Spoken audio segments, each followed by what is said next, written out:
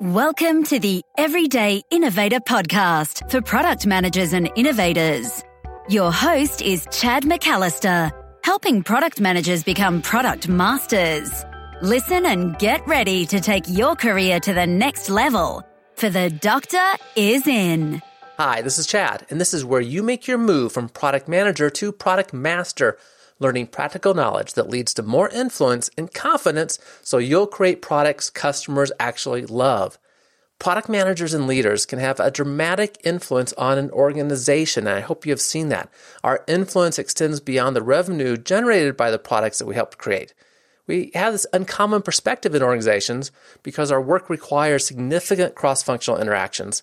A lot of people don't see that in organizations. They just stay within their function primarily. And we also have to have knowledge of what other functions do. The combination of our capabilities and experience means we should be part of transformation in our organizations, improving what is in our sphere of influence from our group or even to the entire organization. My guest is co-author of the new book, Leading Transformation, and was also the executive director of Lowe's Innovation Labs and is now the CEO and co-founder of Uncommon Partners. He is Kyle Nel, and he shares some great insights in this discussion, including how to envision the future by literally using science fiction, using story and narrative to influence others, turning barriers to innovation into allies, such a great story, I hope you really pay attention to that one, and personal transformation as well. You'll find a written summary of the discussion with Kyle at theeverydayinnovator.com/202, as well as any links that we talk about. I hope you enjoy the discussion. Hi, Kyle. Thanks for joining the Everyday Innovators. No, thank you. Glad we got to have a chance to talk. You wrote this new book I was really interested in. It's called Leading Transformation, How to Take Charge of Your Company's Future. And while the book caught my attention, something else, frankly, caught my attention more. And that's because I saw your background was executive director of Lowe's Innovation Lab, something that you did, I think, for like 6 years. Yeah. Curious about that. I'm sure we'll talk about how that influenced the book. But frankly, Lowe's is not what comes to mind when I think of innovation labs. And I'm sure listeners would kind of like to hear, just the big picture. What was your experiences like there? Yeah, I think it even starts before I got to Lowe's, which was I started in academia to learn how people make decisions. I'm a behavioral scientist by trade. And I learned very quickly that if you really want to apply stuff, academia is probably not the best place to do it. So I had all these crazy ideas, and then I decided to go and put them forth in the real world. And the main thing was, how do you get people to understand the future and then do something about it? Okay. And so I had researched all these different things, and at the time, behavioral economics was just starting to become a thing, and neuroscience, applied neuroscience, practical use of neuroscience beyond medical treatment was starting to become a thing. So, anyways, all of this stuff was swirling around, but I needed to go prove this out because no one had actually done any of these things. And then in the crux of it was really innovation as a field is always seen as this mysterious, magical land. I mean, what are the stories that are told? It's Steve Jobs, it's Elon Musk, it's Thomas Edison. So these great men stories, and yes, they are great men, but it's always wrapped in this serendipitous magic. And that's just, I always felt like that was just such garbage. Because what that does is it puts companies like a Lowe's, a large legacy organization with so much potential wrapped up kinetic energy, and makes them feel like, oh, well, we can't also be like a startup, or we can't be like a Google, which is just total garbage, I just thought. I mean, there's nothing separating it. So, but then the question was, how do you unlock it? And if you can, how do you really systematize it and make it happen? And so that was my goal. So I left grad school, cajoled my way into working at Walmart. So we moved, my wife and I moved to Bentonville, Arkansas, which was an amazing experience. And then I got recruited to Lowe's. And I didn't start off working in innovation at Lowe's. I started off running international marketing research. Then in due course, a lot of these ideas and things started creeping out because that was my ultimate agenda. And then that's why I did this at Lowe's. So no one could go, I work at X, I can't also do all these things. It takes all of that out of it, right? Anyone can do these things. And that was the whole point of this. Right. And that was why I spent 6.5 years at Lowe's, was to prove these ideas out. And then it worked very, very well. And then I wanted to leave to be able to share it with others, because that was the whole point of why I even started this journey in the first place. Cool. And just for people that don't know, why don't we highlight just a few of the Lowe's innovations? I remember seeing this announcement, and I tried to find the robot and never could, because I think it was in Silicon Valley, or San Francisco. Where first got launched. Yeah. But there was a cool robot that would help customers out and do some inventory management, right? Yeah. So that was the infamous Lowebot, or Lowe's robot. Yep. And so it was the first autonomous robots, and they speak multiple languages, and you talk to it, it talks to you. And then it navigates you inside the store. So you can say, like, I'm looking for hammers, and it will take you to exactly where those hammers are. Yep. And then while it's doing that, it's also doing inventory tracking all along the way. Mm-hmm. And so anyways, that was one thing, in conjunction with a very small at the time robotics company named Fellow Robots, which is now those robots are being used globally in Asia and Latin America and in the US too, not just at Lowe's. Quick story on that for me. Because I'm wired as an innovator, this probably had more impact on me.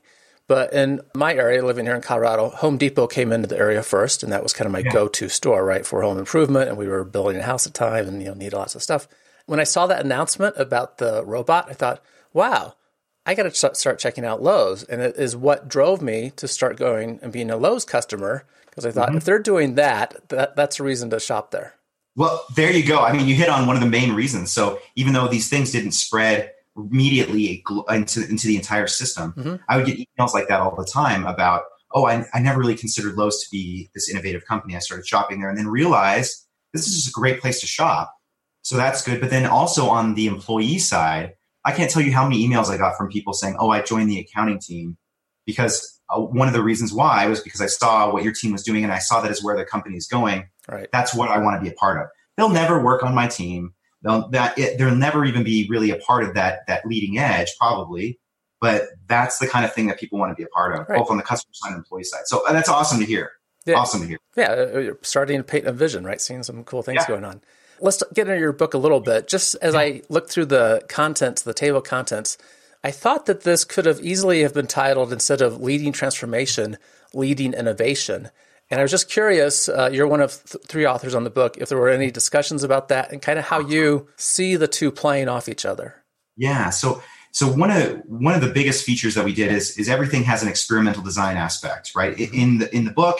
And then we also applied that when writing the book too. So one of the things is we ran different versions of the book title and the subtitle in front of people, like people who we think would be buying the book, while they were wearing EEG headsets and eye tracking goggles. And we saw that the word innovation is just kind of a little played out. It's gone to almost to the world of natural, where it kind of means almost nothing. And really what this is it honestly and truly was about transformation. And transformation doesn't just have to be what we call in the book big T transformation, where we're completely transformed. What this is more about little t transformation. So your own personal transformation, the transformation of your group, your department, and then that ultimately leads towards these larger, more, grandiose transformations. So it really did fit well with the title and what the book's actually about.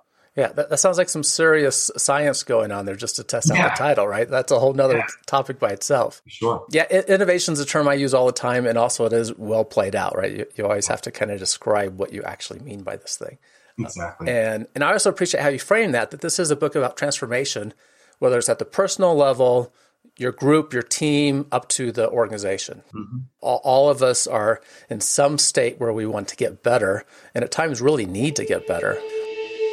We'll get back to the discussion in just a minute. This episode of the Everyday Innovator is brought to you by Product Innovation Educators, your one place for online training to make the move from product manager to product master.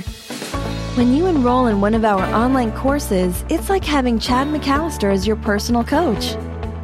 In each course, you get video lessons, added resources, and a private community for collaboration with other product managers and innovators. And, of course, you get direct access to Chad, who will answer your questions and get you heading in the right direction. Past students tell us the concepts, practices, and tools are valuable, but the real benefits they gain are being more confident, increasing their influence in their organization, and generating greater success for themselves and their company. There are 4 levels of training to become a product master. Find your level now. Get started by going to theeverydayinnovator.com/master. Your one place to become a product master. theeverydayinnovator.com/master. Don't wait. Get started now. One thing that stood out to me that was this concept of envisioning the future. You talked about that in your experience here, how you got into Lowe's, right? Understanding the future and wanting to do something about it. Steve Jobs is probably admired for many things, but that is one of his characteristics that gets talked about a lot, is his ability to really see what was going on. When they were younger, Bill Gates, they were friends. And the late interview that they did together, that was something that Bill Gates shared, was, I really wish I had that ability of yours to see the future. And he was being sincere, that something that apparently Jobs was good at. You have an actual framework for doing this, which I found really interesting. And you suggest you envision the future by using science fiction. Can you walk us through that? Yeah, even to go back to Steve Jobs read a lot of speculative fiction and science fiction, and he credits a lot of his ideas from those things. So, and if you go to anybody, Elon Musk talks about it at length. There's some of the things are in our book. Anyway, so a lot of these great innovators are taking their ideas from speculative fiction, science fiction. And so why can't we do that too in a more systematic way? Right. In the same way that we use processes and systems to help us with things we're not naturally good at. I'm not naturally a very good accountant, so I have accounting systems to help me. Why can't we do the same thing for envisioning the future, right? Rather than relying on the serendipity or the innate ability of someone. Only. Nothing wrong with that. That's awesome, but that's not the only thing that can work.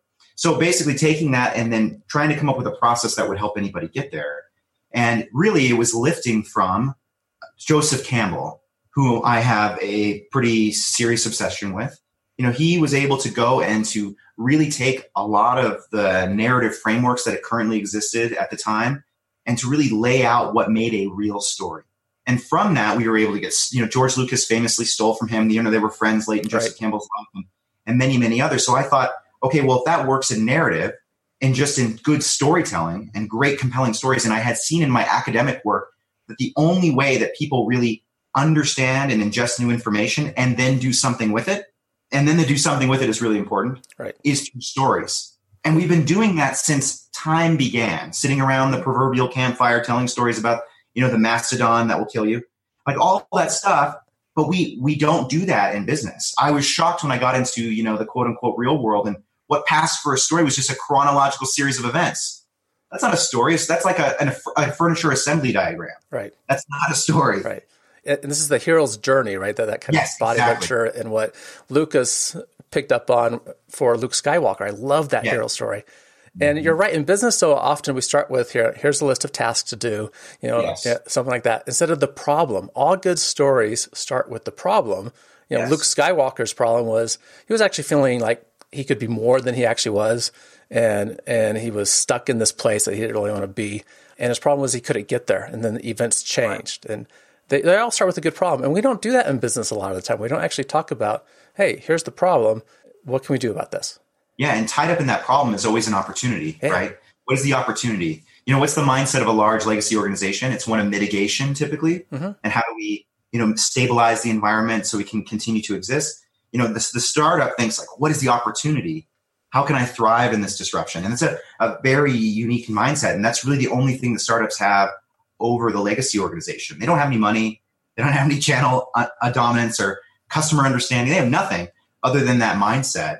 So then how do you bring that into that point, right? Yep. And then, going back to the hero's journey, right? There's so many ways to dissect the hero's journey, but there's really 3 huge component pieces, right? One is that, to borrow the Luke Skywalker analogy, there's that discontent that happens, but then there's a call to adventure. Right. So when he has that opportunity to go on that adventure, he could have just said no and stayed on that, desert planet and been a moisture farmer with his uncle Lars. And many people do. Like, they don't take the red pill. Right. But then he has to go through all the pain and suffering of going to Dagobah and training to become a Jedi in order to become the person he was supposed to be. And individuals have to go through that same process. So I start, most of the time when I work with companies, I always start with, this is your call to adventure. Like, I'm literally telling you, this is your opportunity to transform.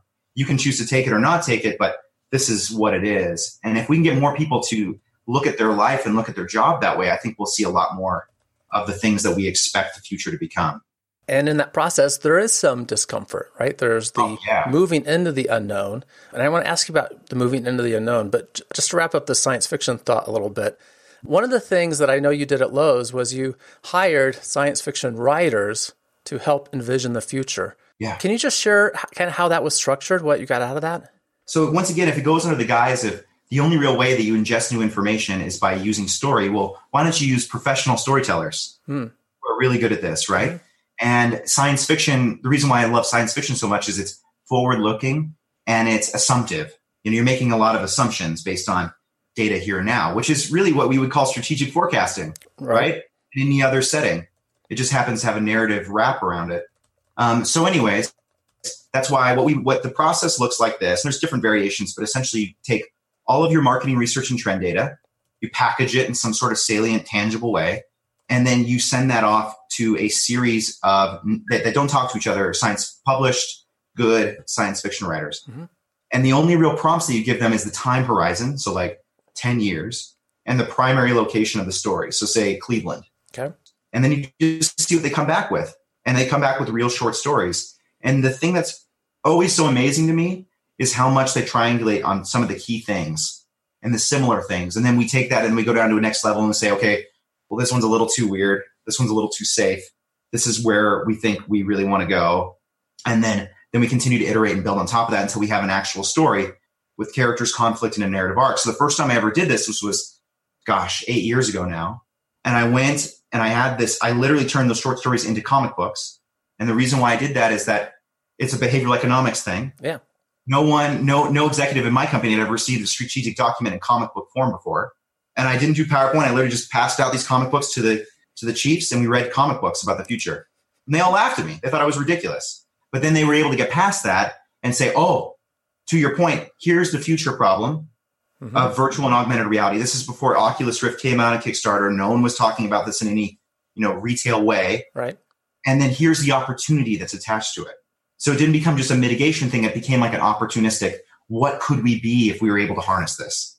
I love that. In the comic book format, right? That whole procedure, that process seems really brilliant for coming up with some new ways of thinking about things through the eyes of science fiction storytellers. I love the comic book format because it incorporates a bit of this play in the process too. And we all, once we give into the play aspect, we all actually are better at adopting something new if it's play as opposed to feeling like it's work. Yeah, I didn't have to give all of these, the virtual reality market's going to grow to be a $40 billion thing in the next 5. That was totally not even part of it. Didn't even matter. You could see how it play out in someone's life. Yep. And that's was so important. That's awesome. I'm a fan of science fiction. I grew up watching reruns of the original Star Trek series. Yeah. And, that was a series in the late 60s. And it's amazing, right? So we have to think back quite a ways about how some of the things came about since then. And we didn't have personal computers until the early 80s showing up. No one was talking to their computers until a few years ago. Yes. These things that were flip phones that are now smartphones, that we had were on there right away. Mm. And even the cool doors that, like, you go to a store now and the doors slide open for you automatically. These were all just envisioned out of the story writers' heads. And it's amazing that we see so much come out and play, come to reality, often just from science fiction stories over time. If you ask someone, and I do this often, if you ask people to tell you what the future of work looks like in 50 years, almost always people will envision some sort of minority report style, throwing your arms around with data. And that's just because of that movie. Right. If you look at the actual ergonomics of it, it doesn't work very well. You can't keep your hands up like that. Right. But we all think that way because it's just become part of the subtext of what we think the future is because of that awesome movie. Yep. Right. Those stories have so much power.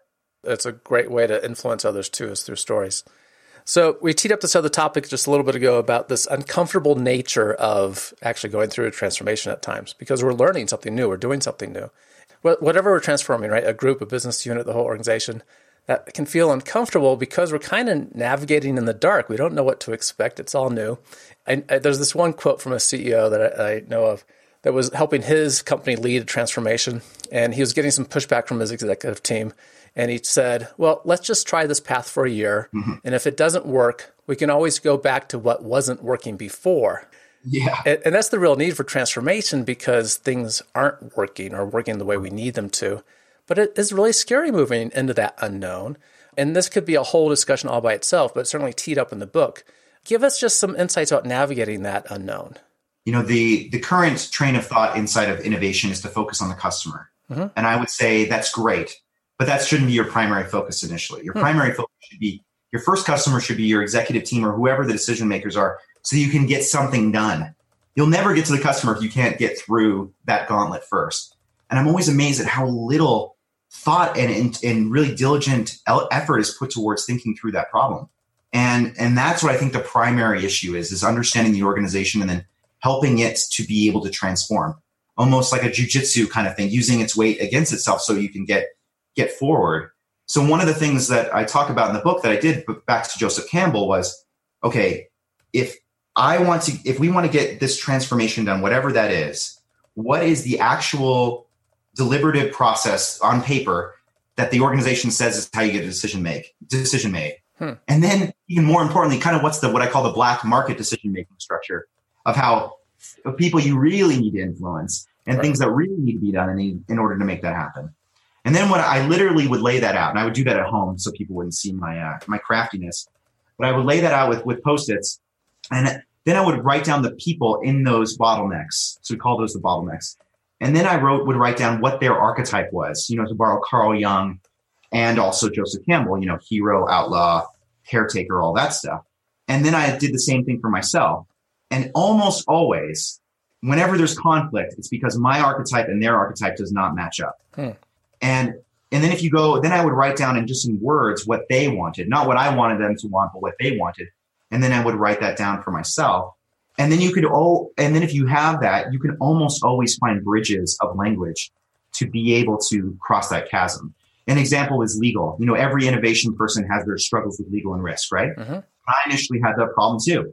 Yeah, and the big reason why, just for make sure this makes sense to everyone. Yeah. They're taught through school to say no, right? If you go to a lawyer, their education tells them to say no. That's the first reaction. They're about risk mitigation. Exactly. And so when I went through that, it was when I would come to them initially, I'd be like, oh, Stores in Space, which we built, and a bunch of other things. And they're thinking, oh, I have to shut this guy down.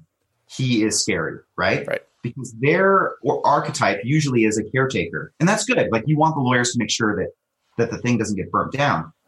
And mine was also to caretake the company, but by laying the groundwork for the future so it could exist. And it wasn't until I realized that we were trying to do the same thing, but coming at it very different ways. Then I started to use different language, like it's risky not to take risk. And then you can lay out all of the very scary near-term examples of large companies that didn't take measured risk and they don't exist anymore. And then all of a sudden, I became, and my group became, part of the solution instead of the problem. And those folks actually became my best friends at work. And it sounds corny, but I could really go in there and I could lay out, I have this half of an idea. It's totally insane. Help me think through what the structure is and how we can get it through. Very different thing than that combative legal meeting later on. It completely flipped everything for me. And it became, once again, how do we get people together that never would really normally work together and find that commonality? Because no one comes into work and says, I want to screw things up for everybody. Right. Or at least I hope most people don't. Right.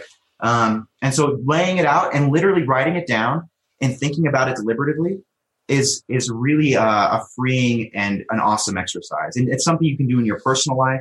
You can do it also, just about anything.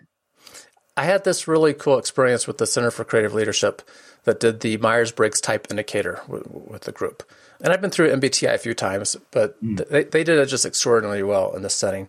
And one of the things that I recognized was the two people in the group.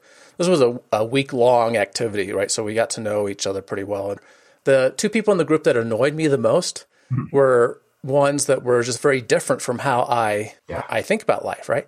And after we did the MBTI, I recognized that they were the ones that helped me think in ways that I should be, right? And so I started wanting them on my team when we were doing team activities.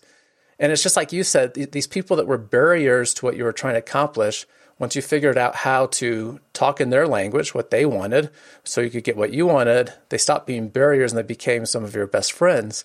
We appreciate those differences. It's just amazing how that happens. One of the things that I came to the realization is that I'm usually the problem, not they are the problem. Yeah. Taking that personal responsibility. Yeah. If you start off with the assumption that I need the one that needs to fix it, then instead of throwing stones, you're going to just come up with try to come up with something to fix it. Right. And that almost always makes things even a little bit better. As you were sharing that process you went through, gosh, that's a great one to detail and learn more about that through your book.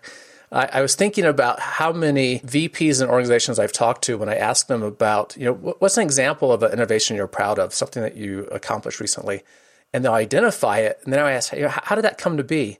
Almost all the time, they worked around the system. Yes. That they knew where the barriers were, and if they actually used the system, they knew it was going to get shot down. Yes. So they were almost always stealthy, right? They didn't tell anyone what was going on until they had enough momentum, they had customer interest, and then they released it and talked about it. And it's interesting that unfortunately, the barriers in place in organizations are not purposeful at all, but they're there that make it difficult for us to actually add value for the customer and consequently our organization. And like you said, it's risky to not take risks. So very cool. I'm really glad you shared that. I think there's good insights. It works. It works. And also, like I said, in your personal life, it works the exact same way. Yep. Really good.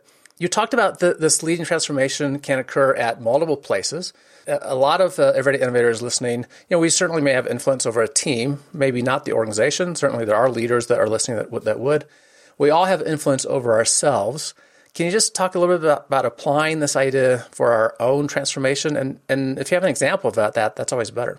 So I would take whatever it is. What is your sphere of influence? Is how I would look at it. Mm-hmm. If you're a sole contributor and that's your role, then you are the person that your sphere of influence. If you have a group, small or big or whatever, that's how big my universe would be.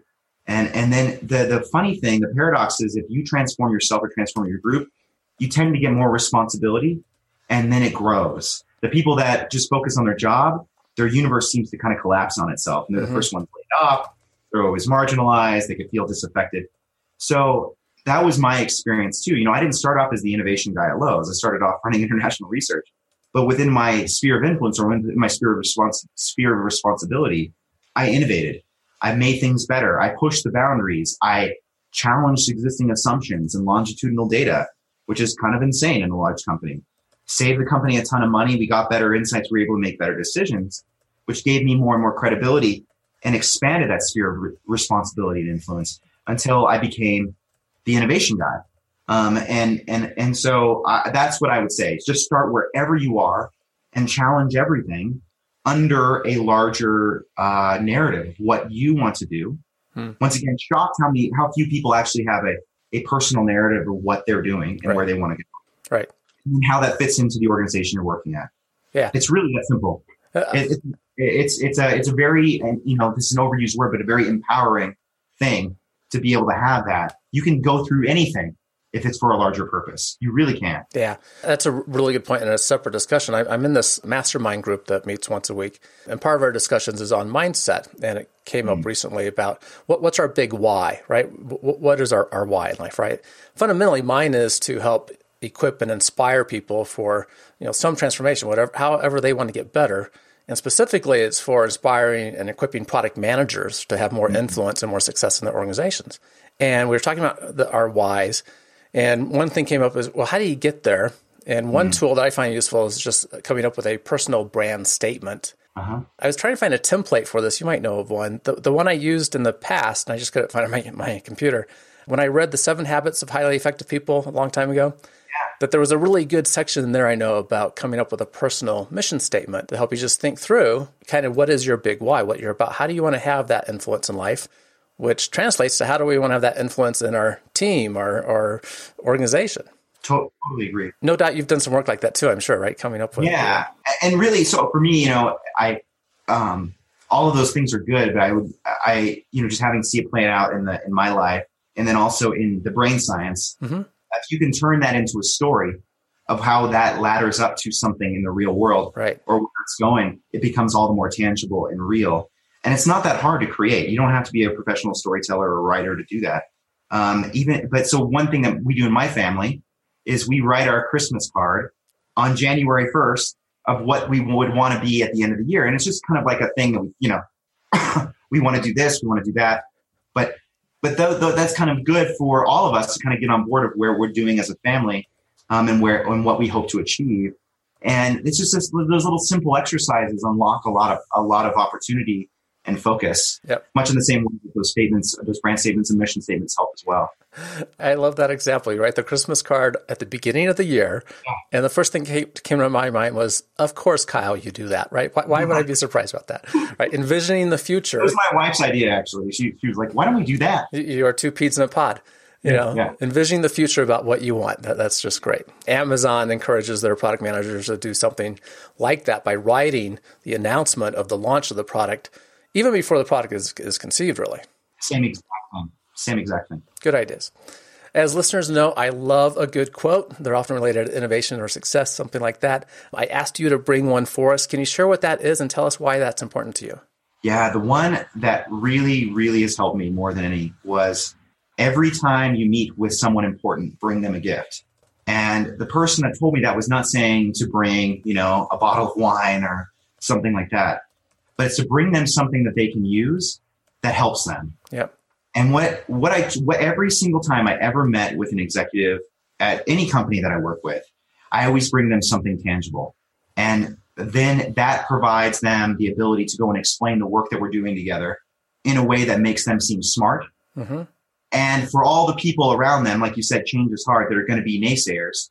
It's hard, even if you have something that's even a half of a prototype, to be able to put that on the desk at the board meeting or the executive meeting, or even just it lives on your desk. That is much, much more powerful than all the 1,000 reasons that someone is saying no. Right.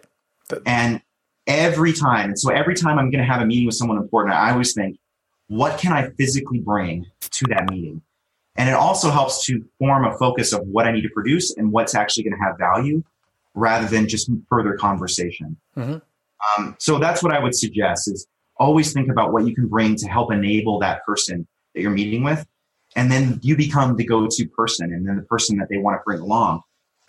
and that's what I've seen in my career too, is I built those relationships with those executives. As they were promoted, they promoted me, and it just became this virtuous cycle. Yep. So we're not talking about bringing cookies, something that actually helps them achieve their objectives and helps further mission you're on, right? The agenda that you want to accomplish too. Exactly. And you talked about physical things, but I would also think that there's times where, like, if you brought the sound bite that helps to communicate something, for that leader to say, this is why we're doing it. Yes. But that would be really useful too.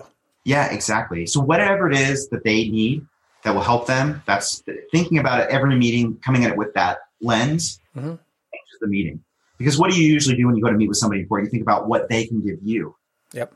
But if you think about what you can give them, it goes back to like, how do you build a bridge? And it becomes the paradox of it. If you give a little, you get a lot. And it's amazing how I've seen that play out over and over and over again. Really good information, Kyle. So you left Lowe's. You're not just writing books these days. You have a new organization called Uncommon Partners that you founded. It's a transformation company that helps organizations put into practice the concepts from your book, Leading Transformation. Tell us about that. And for listeners that just want to find out more about that organization, and certainly about where to find your book, give us the details there. More information is on uncommonpartners.com. But essentially what it is all of these wild and crazy ideas that I had, most of which played out at Lowe's, but then continue. The process is never done. And then to take all of this that worked at Lowe's and other places that are documented in the book and to bring it to others. So we're working with governments now and large organizations, legacy organizations all over the world, to help them transform. There's not a single organization that I've found that says, we're good. Right.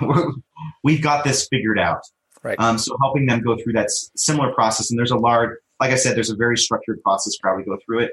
And the thing that's been so awesome is to see that just how similar almost all of the problems are, no matter the industry, no matter the age of the organization, or no matter the location or culture. Mm-hmm. They're the same exact struggles everyone has. So anyways, we're doing that with them. And the whole crux of it was, once again, if you could do this at Lowe's, you can literally do this anywhere. Well, it's being proved out now by all the organizations we're able to work with, and it's been so fun. Excellent. But also spending a lot of time teaching at our good friends at Singularity University, all over the world, but specifically in Mountain View and other places as well. Good. And I'll make sure the links for that are in the show notes. So uncommonpartners.com, and I'll find a link for Singularity University if I'm aware of that organization.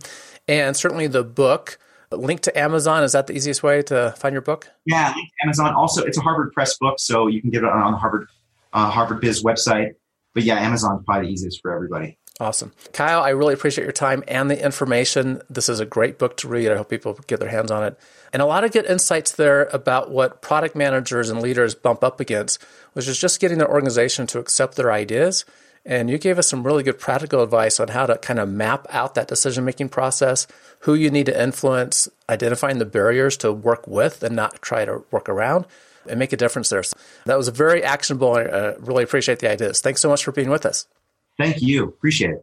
Thanks again for listening to The Everyday Innovator. This is where you make your move from product manager to product master, gaining the influence and confidence you need to create products customers love.